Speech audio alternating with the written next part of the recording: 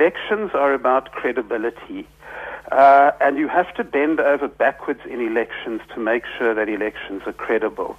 So that if people start questioning the integrity of the chairperson of the commission, then you have to look very seriously at suggesting that the chairperson should step down at least until the election is over.